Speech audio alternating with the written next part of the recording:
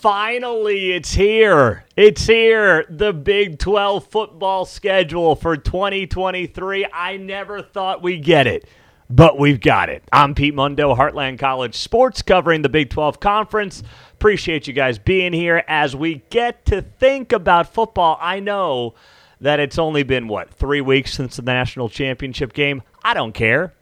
I'm dreaming about football. I'm dreaming about September and October, and now thinking about 14 teams in the Big 12 Conference for at least 1 year. It's going to be absolutely wild. So let's get right to what my big takeaways were from the scheduling that came out. And you can read all about it at heartlandcollegesports.com and read all our columns and everything else that you want for yourself.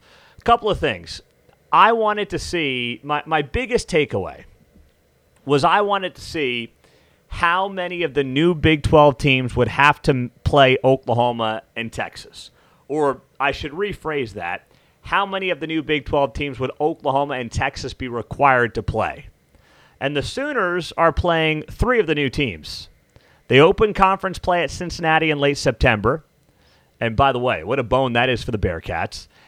Then they've got to host UCF in mid-October, Dylan Gabriel's old team, so a good story there. And then a late November road trip to BYU. Let's just put it this way. I don't buy into conspiracies when it comes to scheduling and anything like that, but I will chuckle to myself that I don't know if Joe Castiglione ticked off Brett Yormark, but he did him no favors. He's got to go to Cincinnati to open up Big 12 play. That's kind of a stick-it-in-your-face thing, let's be honest. Then they host UCF, Dylan Gabriel, the whole storyline there. And then they got to go to Provo, Utah in the 7th of November when there could be a foot of snow on the ground. That's a don't let the door hit you on the way out kind of a statement from Brett Yormark. And I don't think that's actually what happened. I think usually it's kind of just how the chips fall, but maybe a little bit. Meantime, Texas has 2 games against the new Big 12 teams. They travel to Houston, and they host BYU in the second half of October. So, going to Houston's not a big trip for Texas, and then hosting BYU, not a big deal there. Texas definitely got the better end of that bargain, no doubt about it. Meantime, my other big takeaway, not as many Thursday and Friday night games as I expected.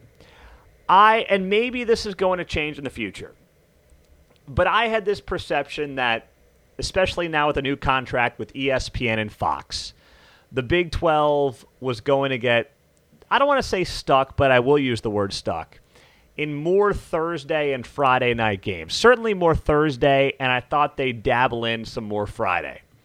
There are Thursday games, there are Friday games, but not as many as I would have anticipated.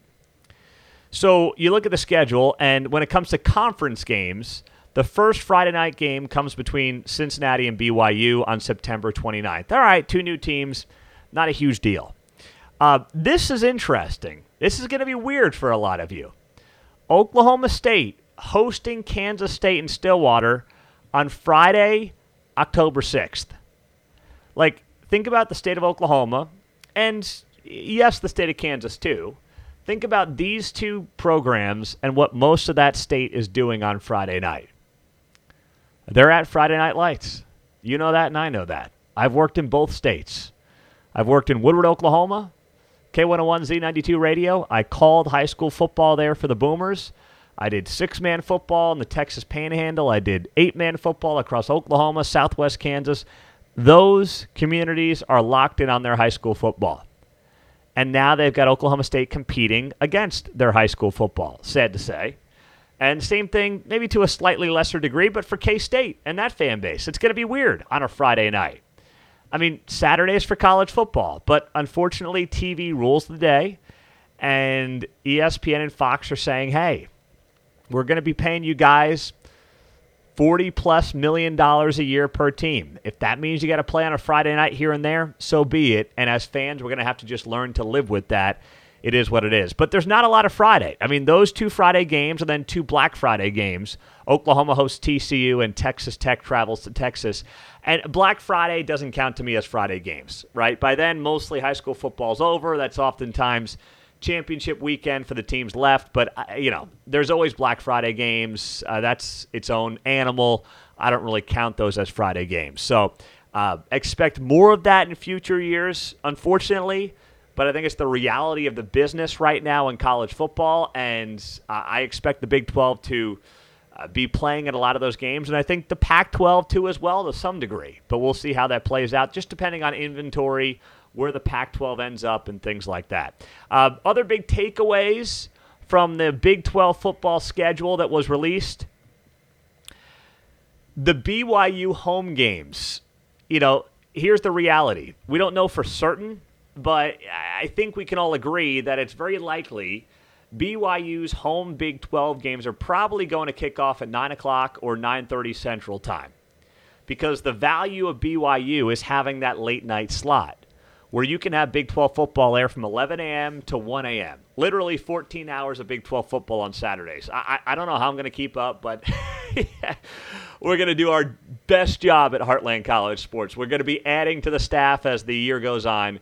Don't you worry about that. It's going to be wild. So with that being said, who are their home games? BYU hosts Cincinnati, as we mentioned earlier. That's on a Friday, so obviously that's going to be a night game. Then it's Saturday, October 21st. The Cougars host Texas Tech. BYU also has back-to-back home games in mid-November against Iowa State and Oklahoma. So mark your calendars. If you're a Cincinnati fan, a Texas Tech fan, Iowa State fan, or Oklahoma fan, you're going to need an extra cup of coffee on those Saturdays to make sure you're up until probably close to 1 a.m. to watch your team play football. Meantime, Oklahoma State may have the weirdest schedule in the entire Big 12 for next season. Think about this. There are 4 Big 12 teams next year in the state of Texas. You've got Texas Tech, Houston, 5. Texas Tech, Houston, Baylor, TCU, Texas. Let me do that again.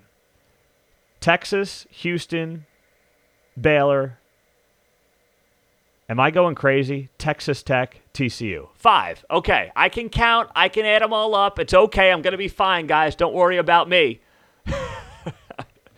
It's been a long day covering all this stuff.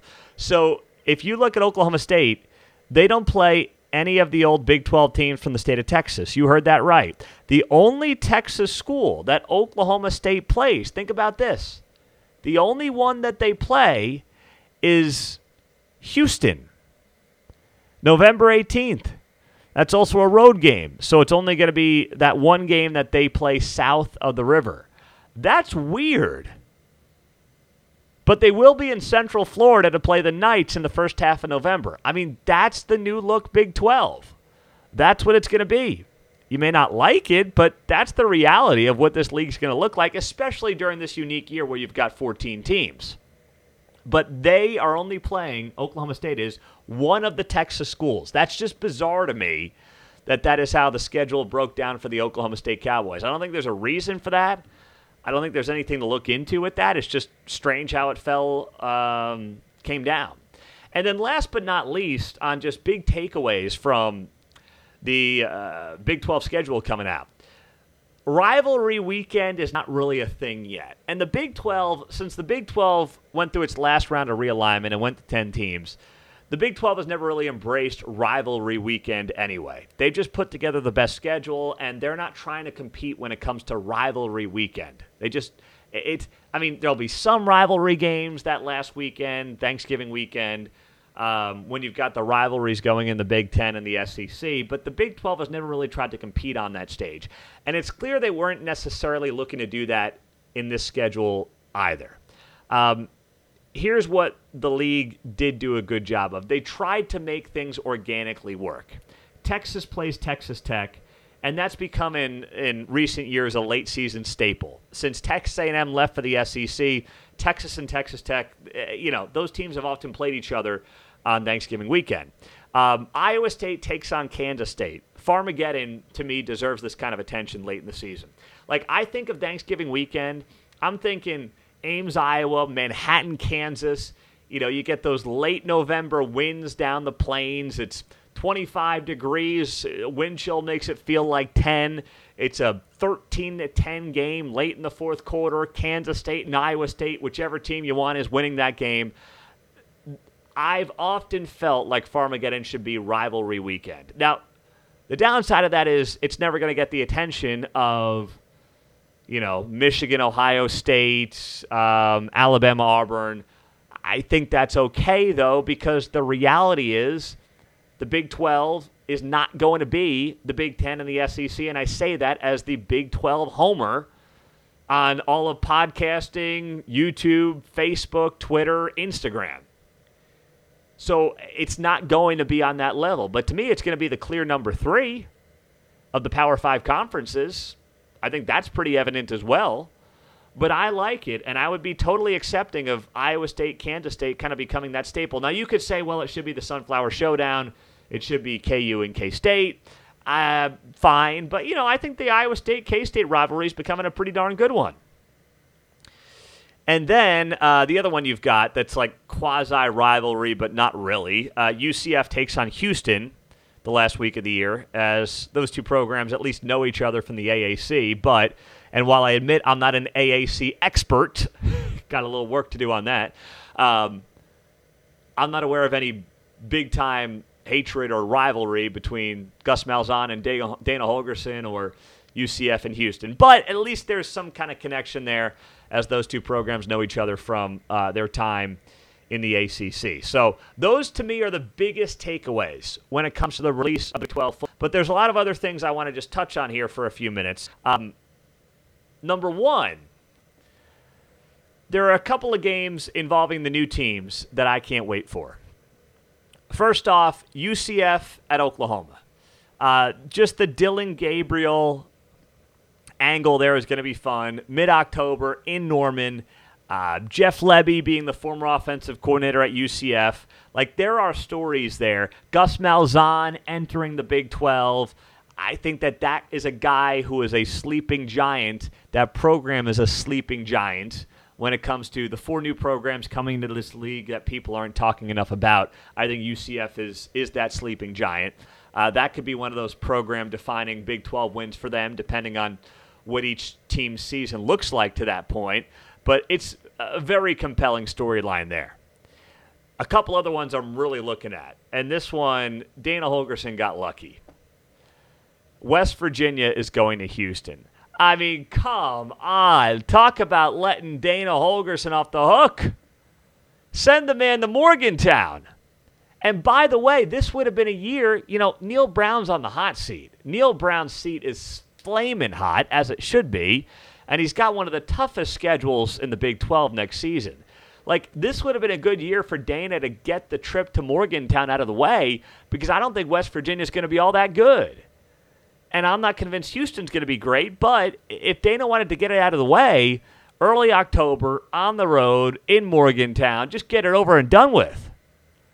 But no, the Big 12 spared Dana Holgorsen. I don't know if he got on his hands and knees and begged, but they spared Dana Holgorsen from going to Morgantown in his first year in the Big 12. Instead, Houston will host West Virginia, and it takes away some of the juice, but it's still going to be compelling.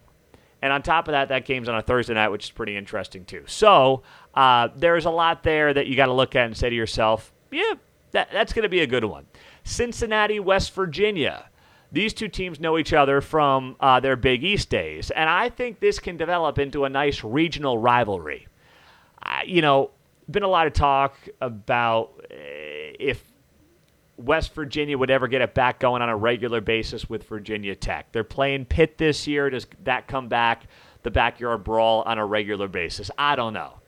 But in terms of the Big 12, Cincinnati, West Virginia can be a minor version of that. And I think we're going to see a good one, late November, Cincinnati, on the road in Morgantown. Who knows what these two teams and their respective seasons look like. But I think it's a pretty compelling matchup when you talk about where this league is going in a post-OU and Texas world. Meantime, I think a lot too about Texas at Houston. Dana Holgorsen, once again, playing Texas, knows them well from his time at West Virginia. And when Dana was coaching West Virginia, I mean, they had some epic, epic games. I think about the one, who was it? I don't know if it went to overtime or late in regulation. I was at the game. Texas hosted West Virginia. I want to say it would have been the 2018 season. Does that sound right? 2018 season? I was in Austin for that game. It was electric. And Dana always played Texas pretty well. So I'm very intrigued by that matchup.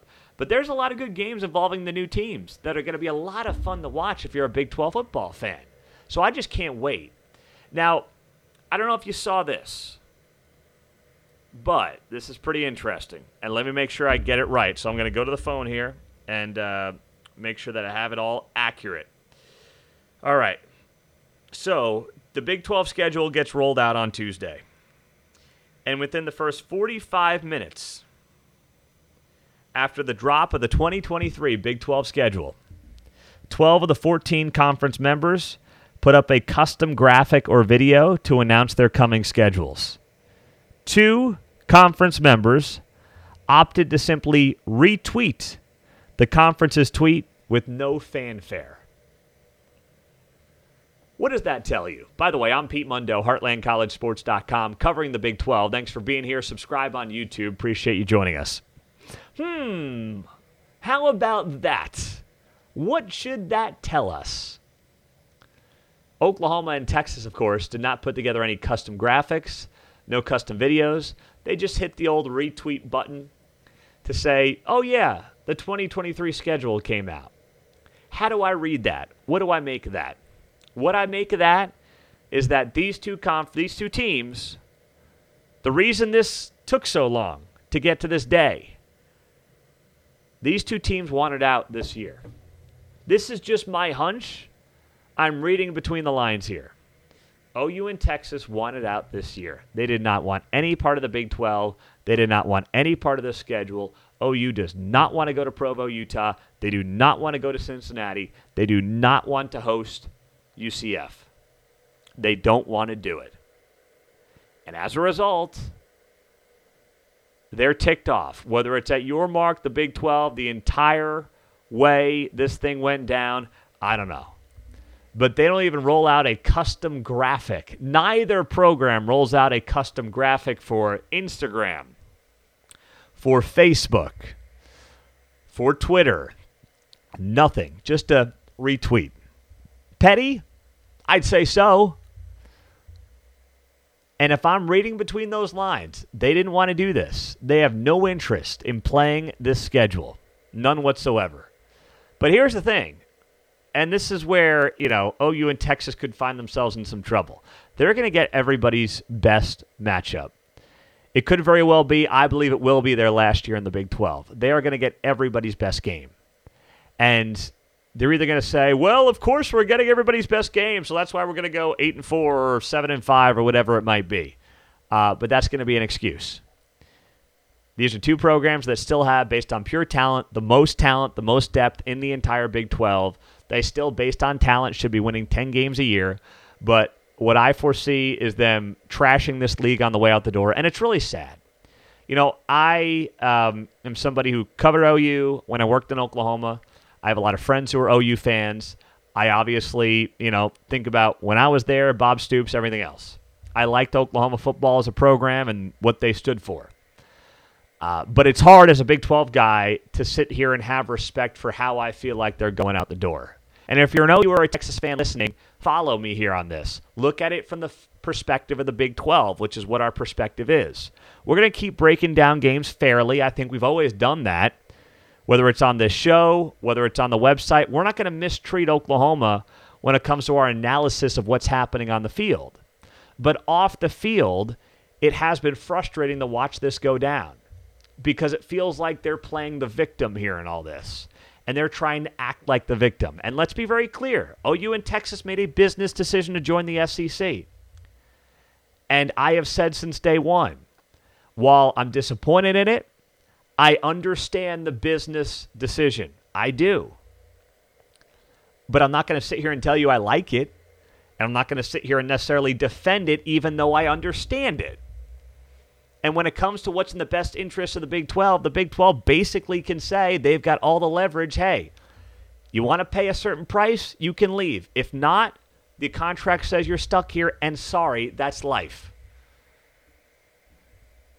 And I'm not a fan of the petty games that appear to be getting played, but, maybe the graphics guy just happened to be sick at both OU and Texas conveniently on Tuesday. Who knows? It's possible.